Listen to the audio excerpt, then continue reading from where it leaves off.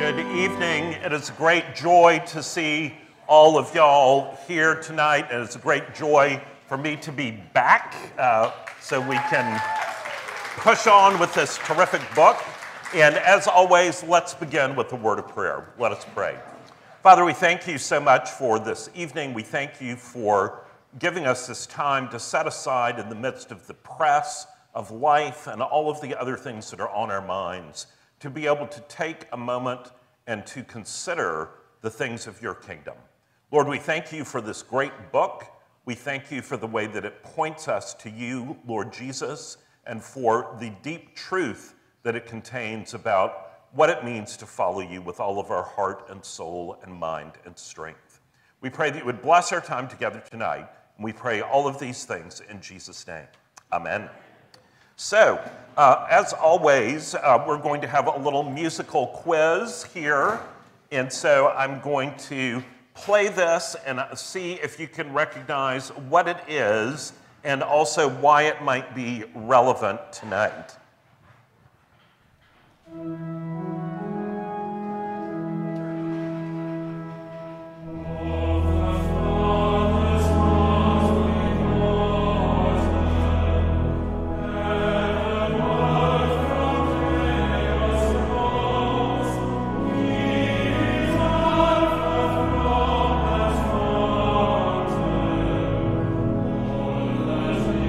Anybody know what that is yet? Yes, it's Of the Father's Love Begotten, and it is one of the great hymns of the church. And just to give you a little advance warning, when it is Advent Sunday, which is what the British call the first Sunday in Advent, there's an absolutely wonderful Advent carol service that is broadcast from Trinity College, Cambridge, which has one of the great choirs of the world led by Stephen Layton, and they always sing this, and if it does not make you cry, it means you have a heart of stone. So, in which case you can come see me for counseling. But it is a wonderful thing, and it's one of the most ancient hymns that we have. Does anyone know who wrote the words to that hymn? There's no reason you should know this, by the way. That's a great guess, but no. That's a great guess too, but no. Earlier.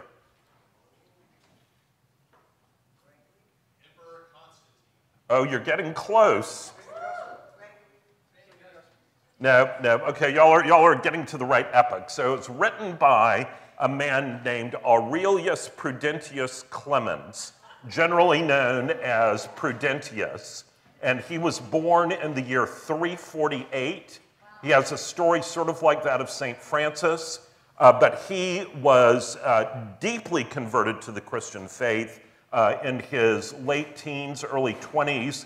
He was brilliant, and he wrote all sorts of poetry and hymns, two of which are in our hymnal, Of the Father's Love Begotten, and then also the hymn, Earth Has Many a Noble City. It was also written by him, two of the oldest hymns in Christendom. And we're going to talk about Prudentius later tonight, so you can be waiting to figure out where that's going to come in.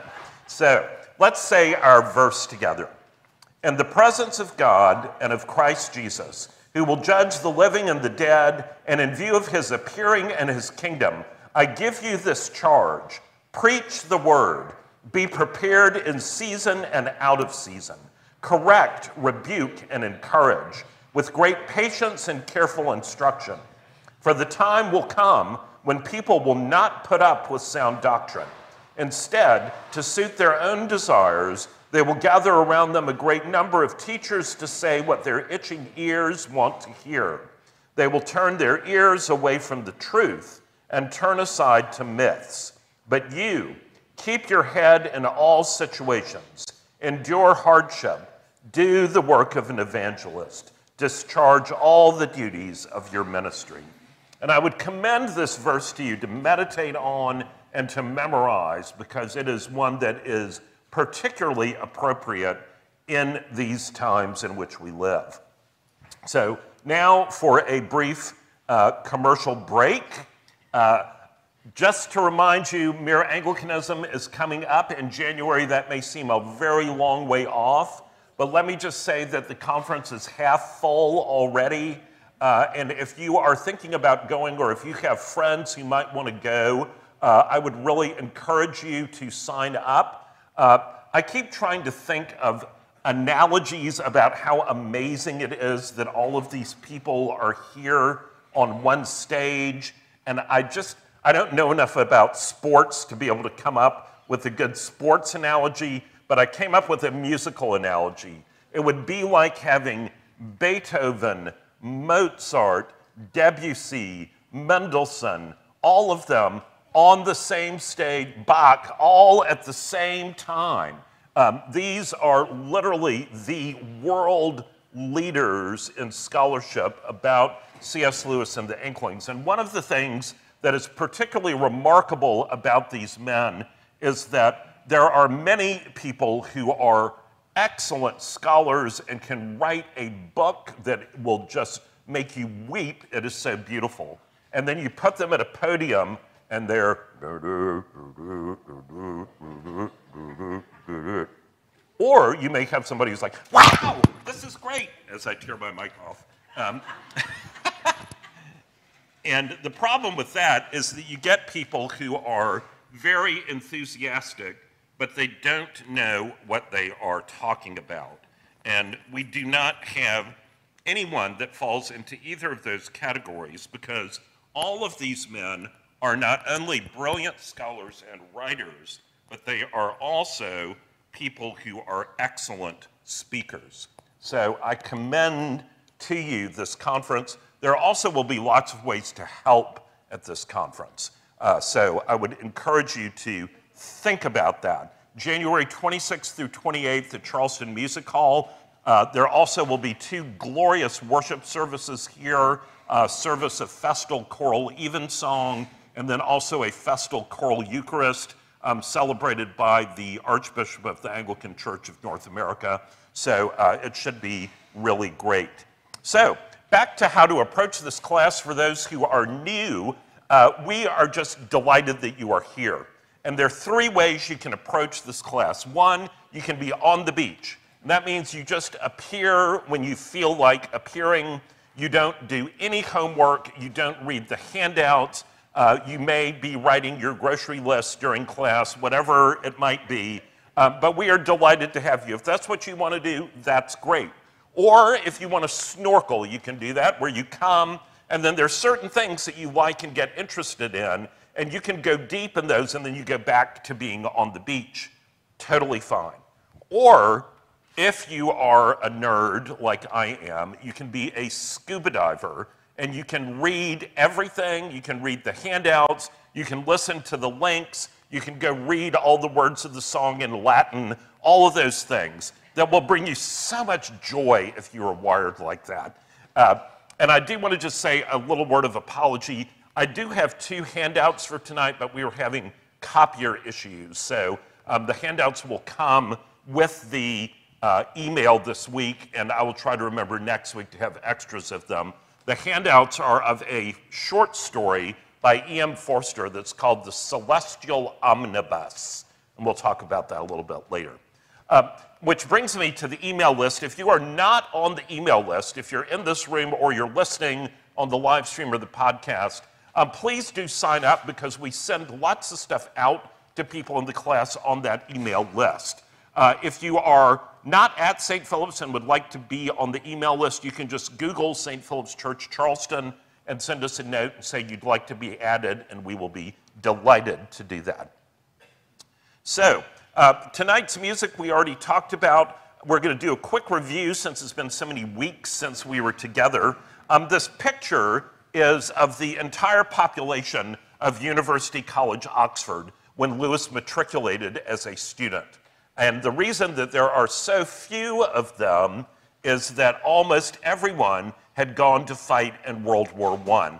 And not many weeks after this, Lewis himself volunteered and signed up for the British Army, which he did not have to do, as he was a subject of Northern Ireland instead.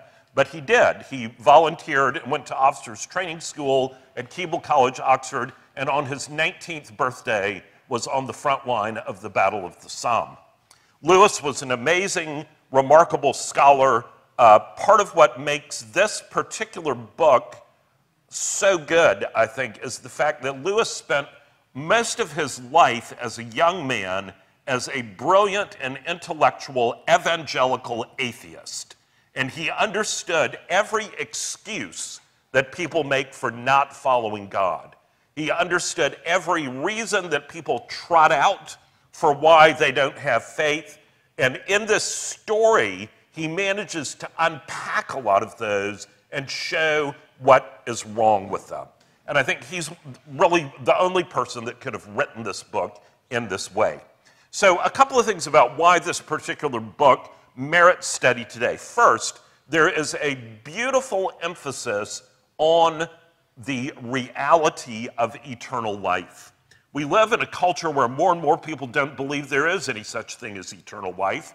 They just go with the beer commercial, grab, you only go around once in life, so grab for all the gusto you can get. And that's a philosophy of life. And if you go to Upper King Street on the weekend, you'll see a lot of that being lived out. But what Lewis does is he shows us that there is an eternal destiny, and that is either the awfulness of hell or the glorious beauty of heaven. And as we get into this story and you start seeing some of these descriptions of heaven, it will fire your heart with longing for what the Lord has in store for us. The second reason I think this book is so important is that, in case you have not noticed it, narcissism and pride are rife in our culture today, that we are, by every measure, the most self-centered group of human beings that has ever inhabited planet Earth, which is sad. But what Lewis does in this book is to show the consequences of being a narcissist, and they are not pretty. And so the aim, of course, is to help you see that, because we all have a little inner narcissist in ourselves that we don't like to admit. But the more that we're aware of that, the more we can be armed against it. Thirdly, the idea of truth as an absolute is under cultural attack as never before. For most of human history, there's been an understanding that there is such a thing as truth, truth with a capital T, and that there are what used to be called eternal verities, things that you can depend on. Our culture today feels like it has fallen off the axis of truth, that everything is just a matter of people's opinion. And Lewis is really focused in this story about the fact that the universe is hardwired around truth with a capital T, and that if you insist on your own truth, you can do that, but it is not going to end well. The next thing that merits attention is this whole obsession in our culture about rights and what we are owed.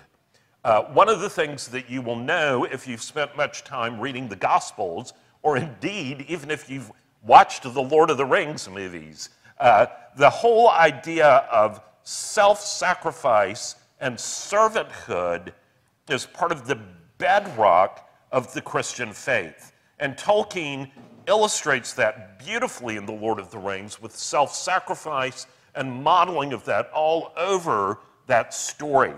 But unfortunately, we are so caught up in our rights and wanting to demand our rights and looking to be offended when someone violates our rights that we spend our time in a perpetual snit. We're never happy because we never think we've gotten treated the way we deserved. And the fact of the matter is that what we deserve is perhaps not what we think we deserve. We're going to see Lewis delve into that in some of these letters.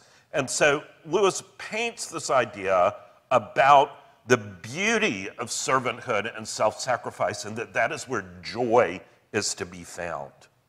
The other thing that Lewis does in this book is he makes it very crystal clear that there are some situations in life that are an absolute either or, that you can't have both and that there are things that are black and white and not just gray. And we don't like that. We like syncretism. We want to have everything all come together and think everybody really sort of believes all the same thing, and so we can all just stand around and sing Kumbaya and it's going to be great. But the problem with that is that there are some things that are true and some things that are not. And Lewis illustrates how important this clarity is. The other thing that he does is a brilliant rebuttal of works righteousness, the idea that you can somehow be good enough to earn your way to God. Think of the older brother in the parable of the prodigal son. He is the one who is obsessed with this idea of works righteousness. And Lewis shows that instead, the cross, the blood that Jesus shed on the cross, is the central thing and the only thing that leads to our salvation. So, in the book, one of the things we talked about Lewis, as you study more Lewis books, hopefully this won't be the only one. I hope I won't turn you off forever. But as you study Lewis books, we're usually, as Americans, if you're like me, when you get a new book, you immediately go past all that stuff at the front to get to chapter 1 so you can start reading the story.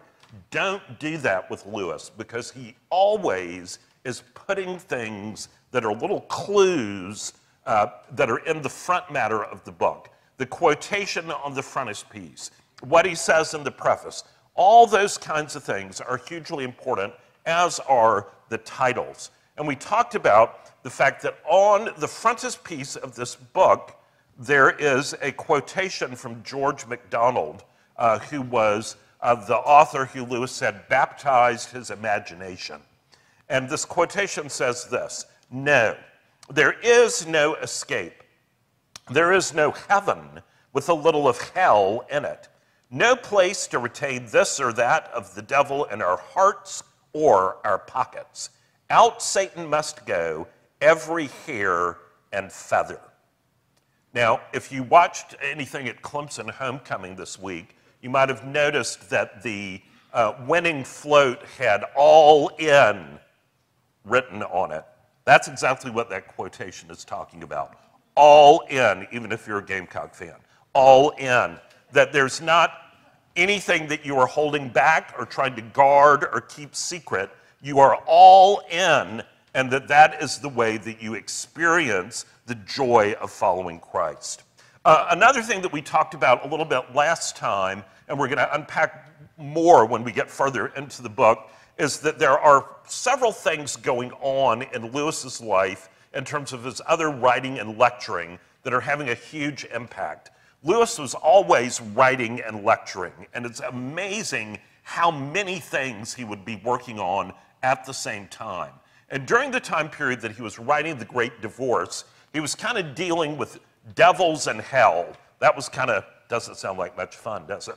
But that was what he was writing about. So he did some very significant lectures on John Milton and Paradise Lost. And you might have heard in the homily, if you were at the service, about Milton's quotation, "Better to rule in hell than to serve in heaven." And Lewis is going to bring that quotation right into this book later. But Lewis wrote a brilliant book that's on the table over there that I'd encourage you to thumb through at least, that's called A Preface to Paradise Lost. Now, if you're like me, you were forced to slog through Paradise Lost when you were in 9th grade, and it probably did not change your life. But I would encourage you, if you've gotten over the trauma of that, to pick it up again and to try to reread it, and reread it with Lewis's preface to Paradise Lost as a companion. And it will come alive for you in a way that is absolutely beautiful. Meanwhile, Lewis is also writing the Screwtape Letters about how the devil wants to try to tempt believers.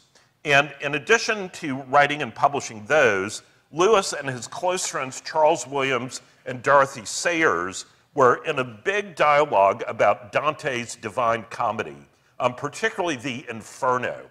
And most of us have not read Dante now, but that is also something that I would encourage you, if you're really brave, to do that, because it is beautiful. It will enrich your life. So Dante and the whole idea of the way the Inferno is set up has a huge influence on the structure of the great divorce. So we're going to talk more about that later. So we talked last time about the preface. If you haven't read the preface, no shame, no shame. But please read the preface. Even if you're on the beach, I don't usually say this, but even if you're on the beach, please read the preface. It's really short. It's only maybe 2 pages. You can do it. It won't hurt you. In between your drinks on the beach, it'll be just fine. But it will bless you if you read it. But there are several themes in this preface that are really important. The first one is this idea that you cannot have it all. And our culture tells us that all the time. Particularly if you're a young person just starting off in the world, you can have it all. You can have the most amazing, fulfilling job that is going to change the world and solve climate change and bless poor children in Africa and give you a 7-figure salary, and you can have 8 homes, and it's all possible by the time you're 25. You know, these kinds of things that are just out in our culture are crazy. Or you can be the woman that breaks the glass ceiling and becomes the CEO of the company with 40,000 employees in 20 countries, and you can have 6 children and homeschool all of them. And you can just do all of that, and it's going to be great. But the problem is, it's not true. You can't do all of that. And the sooner we realize that and make the hard choices and seek the calling God has on our life, the better. The second thing, deeply related to that, choices matter. And you may be recalled to renounce things on the journey. And there's this great quotation that's part of what inspired the U2 song, All You Can't Leave Behind, and the song Walk On. You cannot take all luggage with you on all journeys. On one journey, even your right hand and your right eye may be among the things you have to leave behind.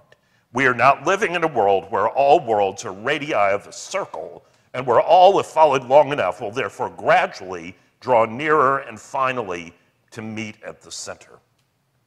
The third thing, repentance and a new start are prerequisites for the journey. This is just not the idea of, oh, I can just add this thing on to everything else I already believe and just have one more little cool thing that I think about, and then it's all going to be great. No, Lewis is going to make it very clear that if we are really going to be on this journey that leads to joy and following Jesus, that we have to turn around, which is very humiliating. I shared the story of when I was driving down the interstate trying to get to Winston-Salem, and I kept seeing signs that showed the mileage to Raleigh was getting less and less. And I finally had to admit that I was driving away from my destination. And it was terrible because my children, who were young at the time, were pointing out to me that the mileage was going the wrong way. So I had to get off the interstate, go over the ramp, and go back, and we got there an hour later because of that. But the best thing, if I hadn't turned around, we would have ended up at the Outer Banks. So it's important to realize when you're going in a wrong direction and turn around. Fourthly, anything that we leave behind will pale in the face of what God has in store for us. And there's that beautiful quotation from Lewis elsewhere where he says that we are far too easily pleased. We fool around with things like drink and sex and think that we will find joy there. And he says we are like children in a slum, content to be playing with mud pies because we cannot imagine what is meant by the offer of a holiday at the seashore. And I think that is so true of us. Our imaginations are impoverished about the joy and beauty of heaven. The fifth thing that Lewis hammers on is that this is a fantasy and a supposal. It is not a factual description of the afterlife. And I cannot tell you how many scholarly essays there are about the Great Divorce where people all of a sudden start trying to build an eschatological, theological tome on what Lewis is talking about here. And he says in the preface right there, don't do that. Don't do it. He's not trying to teach us about that. He's trying to teach us about our hearts. So moving into chapter 1. And I just have to say thank you to C.S. Lewis, because if you're coming back from an eye injury, it is wonderful to have such a short first chapter to come back to for a class. So since it's so short, we're going to read the whole thing tonight. So if you didn't read it before, this is your lucky day, because you're going to hear it all tonight. And I hope I won't put you to sleep. You can follow along on the screen. Chapter 1. I seemed to be standing in a bus queue by the side of a long, mean street. Evening was just closing in, and it was raining. I'd been wandering for hours in similar mean streets, always in the rain and always in evening twilight. Time seemed to have paused on that dismal moment when only a few shops have lit up, and it is not yet dark enough for their windows to look cheering. And just as the evening never advanced to night, so my walking had never brought me to the better parts of the town. However far I went, I found only dingy lodging houses, small tobacconists, hoardings from which posters hung in rags, windowless warehouses, goods stations without trains, and bookshops of the sort that sell the works of Aristotle. I never met anyone, but for the little crowd at the bus stop, the whole town seemed to be empty. I think that was why I attached myself to the queue. A queue is a line, in case you didn't know. So he's in a line at the bus stop. I had a stroke of luck right away, for just as I took my stand, a little waspish woman who would have been ahead of me snapped out at a man who seemed to be with her. Very well then, I won't go at all, so there, and left the queue. Pray don't imagine, said the man in a very dignified voice, that I care about going in the least. I have only been trying to please you for peace sake. My own feelings are, of course, a matter of no importance. I quite understand that. And suiting the action to the word, he also walked away. Come, thought I, that's 2 places gained. I was now next to a very short man with a scowl, who glanced at me with an expression of extreme disfavor and observed rather unnecessarily loudly to the man beyond him, this sort of thing really makes one think twice about going at all. What sort of thing? Growled the other, a big beefy person. Well, said the short man, this is hardly the sort of society I'm used to, as a matter of fact. Ha, said the big man, and then added with a glance at me, don't you stand any sauce from him, mister. You're not afraid of him, are you? Then seeing I made no move, he rounded suddenly on the short man and said, not good enough for you, aren't we? Like your lip. Next moment, he had fetched the short man one on the side of the face that sent him sprawling into the gutter. Let him lay, said the big man, to no one in particular. I'm a plain man, that's what I am, and I gotta have my rights, same as anyone else, see? As the short man showed no disposition to rejoin the queue, and soon began limping away, I closed up rather cautiously behind the big man and congratulated myself on having gained yet another step. A moment later, 2 young people in front of him also left us arm in arm. They were both so trousered, slender, giggly, and falsetto that I could be sure of the sex of neither, but it was clear that each for the moment preferred the other to the chance of a place in the bus. We shall never all get in, said a female voice with a whine in it from some 4 places ahead of me. Change places with you for 5 bob, lady, said someone else. I heard the clink of money, and then a scream in the female voice, mixed with roars of laughter from the rest of the crowd. The cheated woman leaped out of her place to fly at the man who had bilked her, but the others immediately closed up and flung her out. So, what with one thing and another, the queue had reduced itself to manageable proportions long before the bus appeared. It was a wonderful vehicle, blazing with golden light, heraldically colored. The driver himself seemed full of light, and he used only one hand to drive with. The other he waved before his face as if to fan away the greasy steam of the rain. A growl went up from the queue as he came in sight. Looks as if he had a good time of it, eh? Bloody pleased with himself, I bet. My dear, why can't he behave naturally? Thinks himself too good to look at us. Who does he imagine he is? All that gilding and purple, I call it a wicked waste. Why don't they spend some of that money on their house property down here? God, I'd like to give him one in the ear hole. I could see nothing in the countenance of the driver to justify all this, unless it were that he had a look of authority and seemed intent on carrying out his job. My fellow passengers fought like hens to get on board the bus, though there was plenty of room for us all. I was the last to get in. The bus was only half full, and I selected a seat at the back, well away from the others. But a tousle-headed youth at once came and sat down beside me. As he did so, we moved off. I thought you wouldn't mind my tacking on to you, he said, for I've noticed that you feel just as I do about the present company. Why on earth they insist on coming, I can't imagine. They won't like it at all when we get there, and they'd really be much more comfortable at home. It's different for you and me. Do they like this place, I asked. As much as they'd like anything, he answered. They've got cinemas and fish and chip shops and advertisements and all the sorts of things they want. The appalling lack of any intellectual life doesn't worry them. I realized as soon as I got here that there'd been some mistake.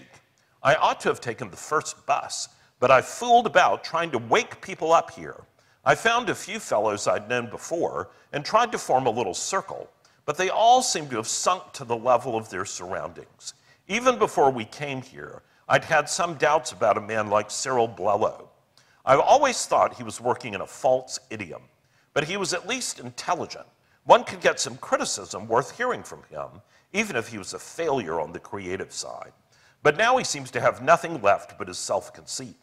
The last time I tried to read him some of my own stuff, but wait a minute, I'd just like you to look at it, realizing with a shudder that what he was producing from his pocket was a thick wad of typewritten paper. I muttered something about not having my spectacles and exclaimed, "Hello, we've left the ground." It was true. Several hundred feet below us, already half hidden in the rain and mist, the wet roofs of the town appeared, spreading without break as far as the eye could see. So that is the end of chapter 1. And I want to just point out a couple of things about this. You may not realize this, but this is a brilliant first chapter. There is so much that is not said. There is so much that is not said that it works up all of your curiosity.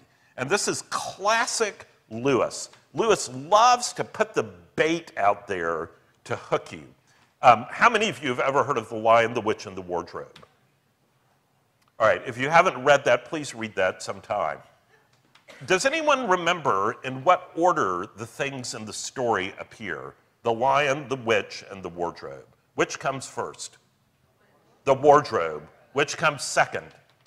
The witch. Which comes last? The lion. Well, if you read this to a child, they will always say, "Where's the lion? When's the lion coming?"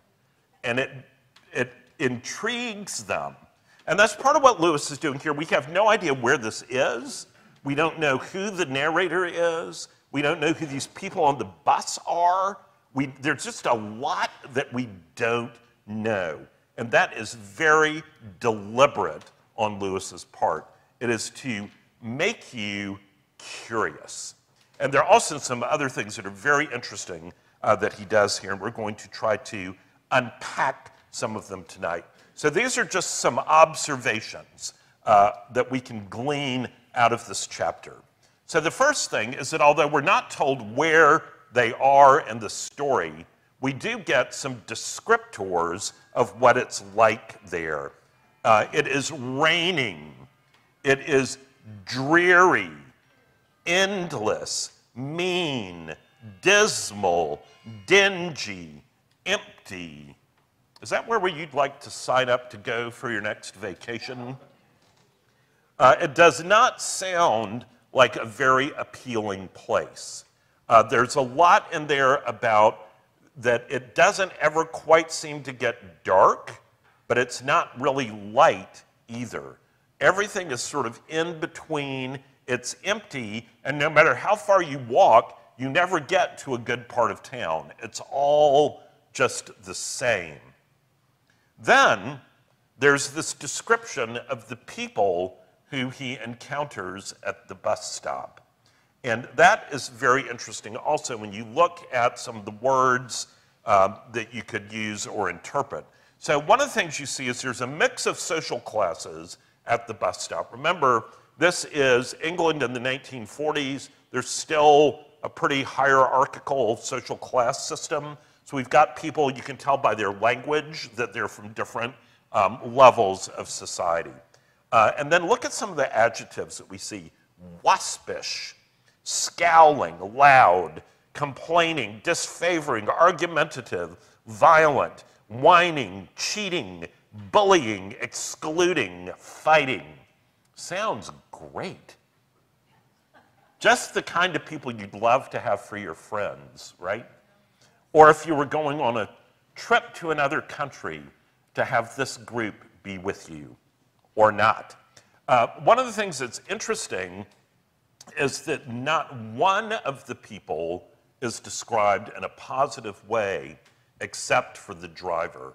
All the rest of them are complaining and looking to be offended, touchy, nasty, mean, all of that.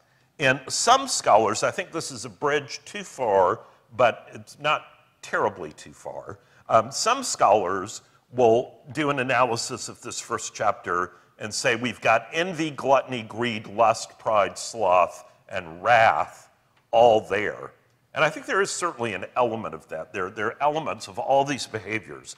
And remember the 7 deadly sins, if you were in Screwtape class or in Mere Christianity class, we talked about the 7 deadly sins. That's not something that you hear very much about anymore.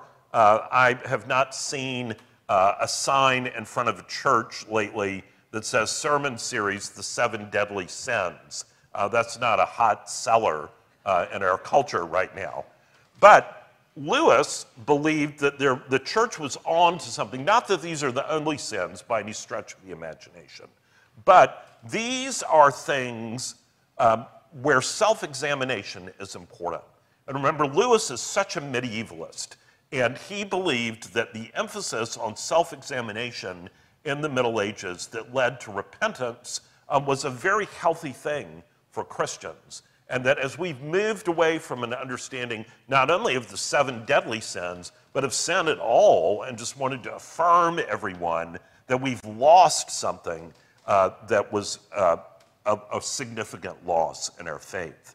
The other thing that's interesting is to look at the contrast between the description of all these people and then the description of the bus driver and the bus. It is absolutely opposite.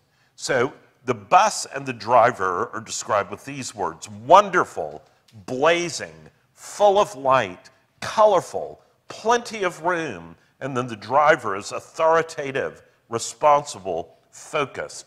And not only that, the bus can fly. That's pretty cool. I mean, most people sitting around in Oxford in World War II are not really thinking about flying buses. But Lewis has put a flying bus right into the middle of this very strange neighborhood that we've been hearing about. And then we get descriptions of why some people are leaving the queue. The husband and wife who are arguing, the short man who gets punched, the trousered, self-absorbed couple, and the cheated woman. And we could spend a long time talking about all of those because these are all situations where someone has taken offense for one reason or another, with the possible exception of the couple who are just completely absorbed in one another. But all the other people have taken offense. And part of the reason that that's important is we live in a culture where people are quick to take offense, very quick to take offense. And it's so interesting because if you remember 1 Corinthians 13, probably the most popular passage to be read at weddings, that talks about love. And it says, love is patient, love is kind, and it goes on and makes all these descriptions about love. And it's interesting because they're all things that are action-oriented. They're not emotive kind of things. They are action-oriented. But one of the things in that list of what love is, what Christian love is is love believes the best. Love is not easily offended. And this is one of the areas where if Christians get this, we will stand out, as Philippians says, we will shine like stars in the midst of a crooked and depraved generation. Because if we believe the best, if we are not quick to take offense, if we love in that proactive way, it's so different from what's in the culture that it will make people stand up and take notice. And then the last person we encounter, and you have to kind of feel sorry for Lewis. Here he's finally made it on the bus, and he thinks, oh, I'm going to have a few moments peace. And he goes and he sits all the way in the back of the bus and thinks he's going to be fine. And then he sees this guy coming down the aisle right toward him and knows there's no one else back there that he could be going to sit with. And Lewis is showing, well, we're going to learn Lewis is the narrator. And basically what he's doing is he's showing us one of his own faults that he doesn't like to be interfered with. And so the last thing he wants is to have to talk to this kid poet who is showing up and wanting to read him his adolescent poetry.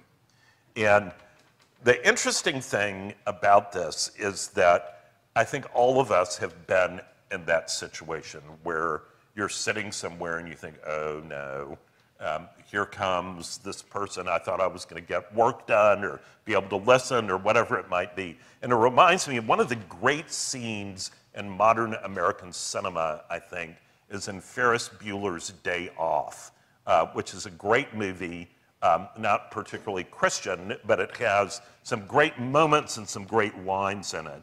And it's about this kid who's playing hooky and this obsessive principal who is determined to catch the kid. And so all sorts of misadventures happen. But the principal has had a really bad day. He's been drugged through the mud. He's been attacked by dogs. Everything that could go wrong has gone wrong, and he never caught Ferris. And the only way he can get back to his school is to have to ride one of his own school buses back.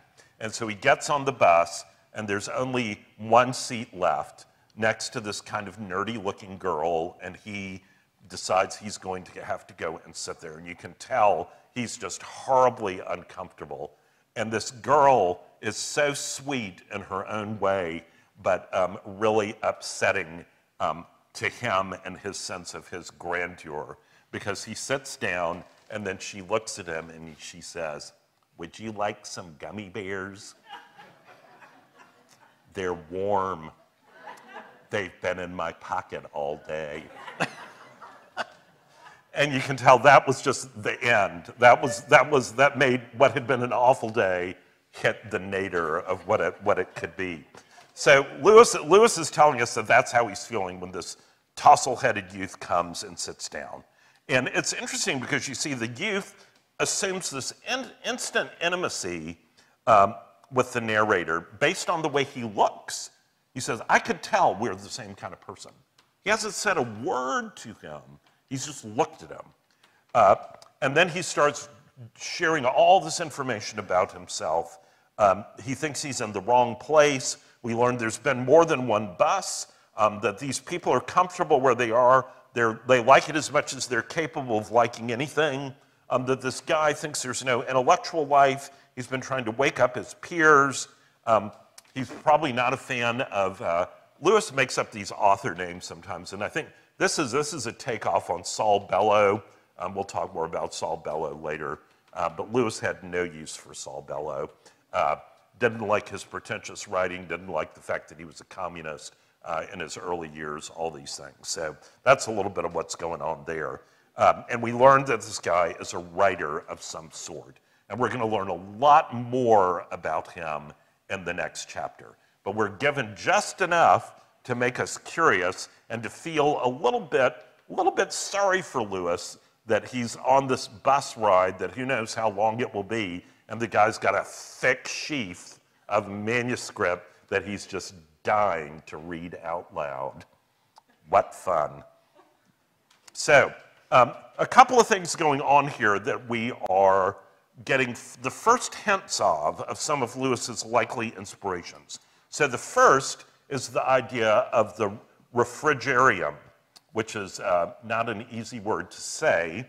This is a fairly obscure theological, not really doctrine, theological supposal. And when we get to chapter 9, we'll see this. George MacDonald actually shows up in the book in chapter 9, and he's speaking to Lewis, the narrator, and he says, "Did ye never hear of the refrigerium?" I wish I could do a Scottish accent. "A man with your advantages might have read of it in Prudentius." Oh, look, there's Prudentius, the man that wrote the hymn that we talked about, not to mention Jeremy Taylor. So Prudentius, an early Roman Christian poet, the author of the Father's Love Begotten, Earth Has Many a Noble City. Lewis knew his work well. It was all in Latin, but since Lewis was fluent in Latin, Lewis had read pretty much all of it. And he talks about the refrigerium. And it was popularized a little bit in the 17th century by Jeremy Taylor, who was an Anglican priest who gave a sermon in 1650 called Christ Advent to Judgment, that talks about this idea of the refrigerium mentioned by Prudentius. And the idea is that the damned are occasionally given repose from the torments of hell by being granted days off in other places. Now, let me hasten to add, there's no scriptural warrant for this, but it derives a little bit from the story that Jesus tells about Lazarus and Father Abraham, and that Father Abraham is in heaven with Lazarus in his bosom, and the rich man, who's traditionally called Dives, is in hell, and they can see each other. They can see each other, that Dives in hell can see Father Abraham and Lazarus, and he asks Father Abraham to send Lazarus down to cool his thirst. So that's where the idea begins to come from, the idea that there's sort of a display effect that you can see literally one from the other. So Lewis is going to play with that. And the handout that you don't have tonight is the other inspiration that likely affected Lewis. Many of you have heard of E.M. Forster. He was a very popular British author in the early 20th century. There's a famous movie a while back called A Room with a View that was written based on a Forster story. A Passage to India is by Forster. He was very well known, and Lewis would certainly have read his work.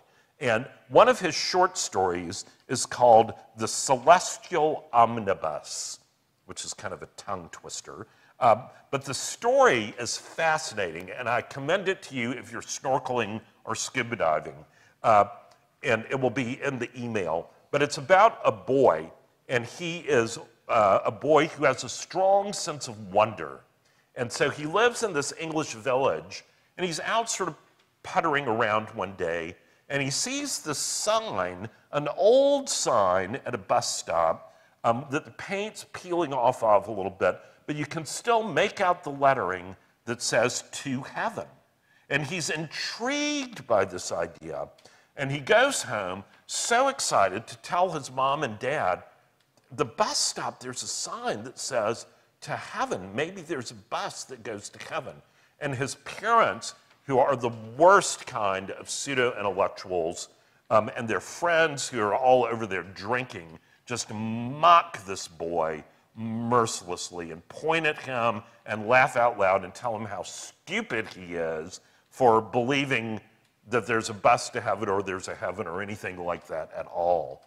But the boy, despite this, is reinforced in his belief that there's something to this. And he decides he's going to go out, and he learns as he sees some other faded signs that the service has been reduced and it only is at sunrise and at sunset. And so he's determined that he's going to sneak out of the house and go. And he does, and when he goes there, there's an omnibus, but this is a different kind. This is not like Lewis's bus here. This is a horse and carriage with 4 horses, and he's invited onto the bus, the carriage, and they take off, and it goes up into the sky, and it rides over the rainbow which is solid, which is interesting when we get later in this book, and ends up in heaven where this boy is given a glimpse of heaven. And he comes back and tells his parents, and they're all like, "You are the worst." I mean, it's just so terrible. And they have this one really snobbish friend who I think is a school teacher or headmaster or something like that, who decides to go with the boy to see it just to taunt him. But when he goes, there's another bus there, but this one's going in the opposite direction, shall we say.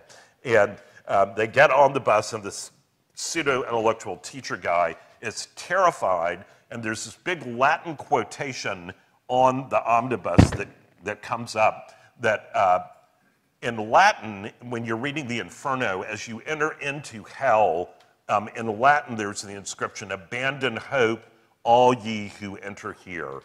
But what Forster does in the story is it says, "Abandon self-importance, all ye who enter here." Abandon pride.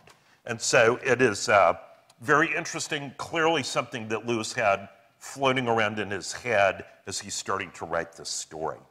So just two themes tonight that I want us to focus on. The first one is that bad choices can have lasting consequences.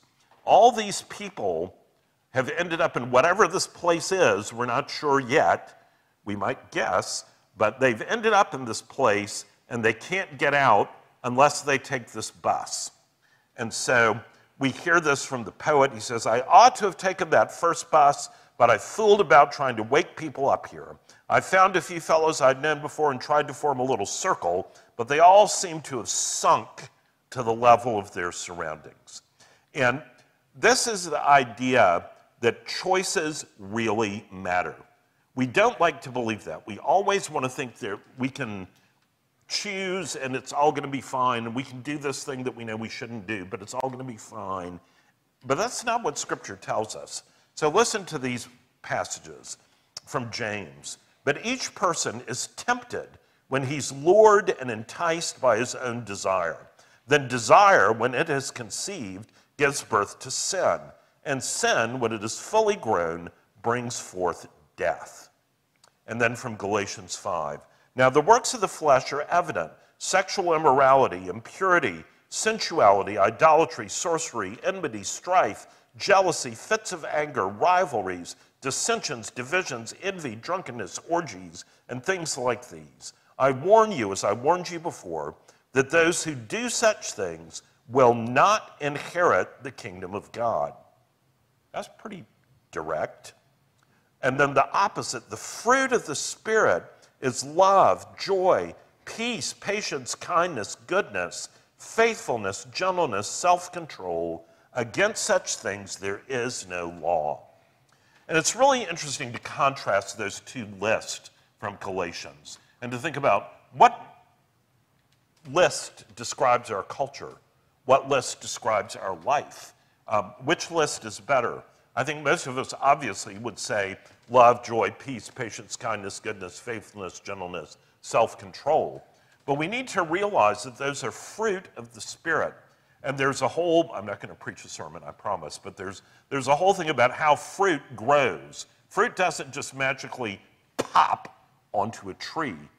There is cultivation, there's fertilizer, there's the right environment, all of those kinds of things that are equally important in our spiritual life. And the second thing that you see so clearly in this first chapter that Lewis is going to build on is that the children of darkness disdain the children of light, that they are not predisposed to love the children of light. Look at this little excerpt about as soon as they see the bus and the driver, whom they've never met, they don't know anything about. A growl went up from the queue as he came in sight. Look as if he had a good time of it, eh? Bloody pleased with himself, I bet. My dear, why can't he behave naturally? Thinks himself too good to look at us. Who does he imagine he is? All that gilding and purple. I call it a wicked waste. Why don't they spend some of the money on their house property down here? God, I'd like to give him one in the ear hole. Well, that's pretty mean. They've never met this guy. They know nothing about him, but they've completely judged him and written him off and are saying all these terrible things about him and that they'd like to punch him out. Well, we shouldn't be surprised by that. We live in a culture where we think everybody's just nice. Everyone's nice. But we learned in the last book, That Hideous Strength, about the nice. Nice is not always what it appears to be. And part of what Lewis is trying to get at here is that we shouldn't expect that those who are deeply committed to the things of this world are going to welcome and be really friendly toward people who are people of the Christian faith. We should be prepared to love them despite the fact that they are going to be unloving. And there's a beautiful passage about this that's in 2 Corinthians, and I don't know how many of you are familiar with the J.B. Phillips paraphrase / translation of the New Testament, but it's really good. It's very insightful, and J.B. Phillips was a huge Lewis admirer, and there's a whole really cool story about that I won't go into. But listen to this passage in the Phillips version. Don't link up with unbelievers and try to work with them. What common interest can there be between goodness and evil? How can light and darkness share life together? How can there be harmony between Christ and the devil? What business can a believer have with an unbeliever? What common ground can idols hold with the temple of God? For we, remember, are ourselves living temples of the living God. As God has said, I will dwell in them and walk among them. I will be their God, and they shall be my people. Now let me hasten to add, this does not mean that we should not be loving and kind to people who are not believers, but it does mean that we need to be on our guard and not be gullible. You see Jesus with all kinds of unbelievers to whom he is compassionate and loving, but he also knows who he is and where the boundaries are. The second passage is from John chapter 3 that was in Rector's Forum on Sunday morning. And this is the judgment, that light has come into the world, and people loved the darkness rather than the light because their works were evil. For everyone who does wicked things hates the light and does not come to the light, lest his work should be exposed. But whoever does what is true comes to the light, so that it may be clearly seen that his works have been carried out in God. And I want to just unpack that last point for a minute, because I think this is so important when we live in a culture where the Christian faith is not in the majority. We live in a culture where there is a lot of darkness. But as that verse that I quoted from Philippians earlier says, that when we do everything without grumbling or complaining, we shine like stars in the midst of a crooked and perverse generation as we hold out the word of life. And there is no one else in our culture that has the word of life except for people who belong to Jesus Christ. And that word of life that we have is a treasure, but so often we hide it under a bushel. Not just the bushel of being afraid to talk about it, but the bushel of complaining and arguing and acting just like everyone else in such a way that that light cannot shine. Jesus himself said that we are to do good works so that men will see them and glorify our Father who is in heaven. And part of the thing that we need to learn is that practicing our faith doesn't mean just within the household of God. It means that that fruit of the Spirit should be evident in our lives in such a way that it draws people to us. And we need to be praying for God to develop that light in us, that light that shines out through us because Jesus lives within us. So I want to close with this little quotation again from The Great Divorce, and I want to unpack it a little bit before I close this in prayer.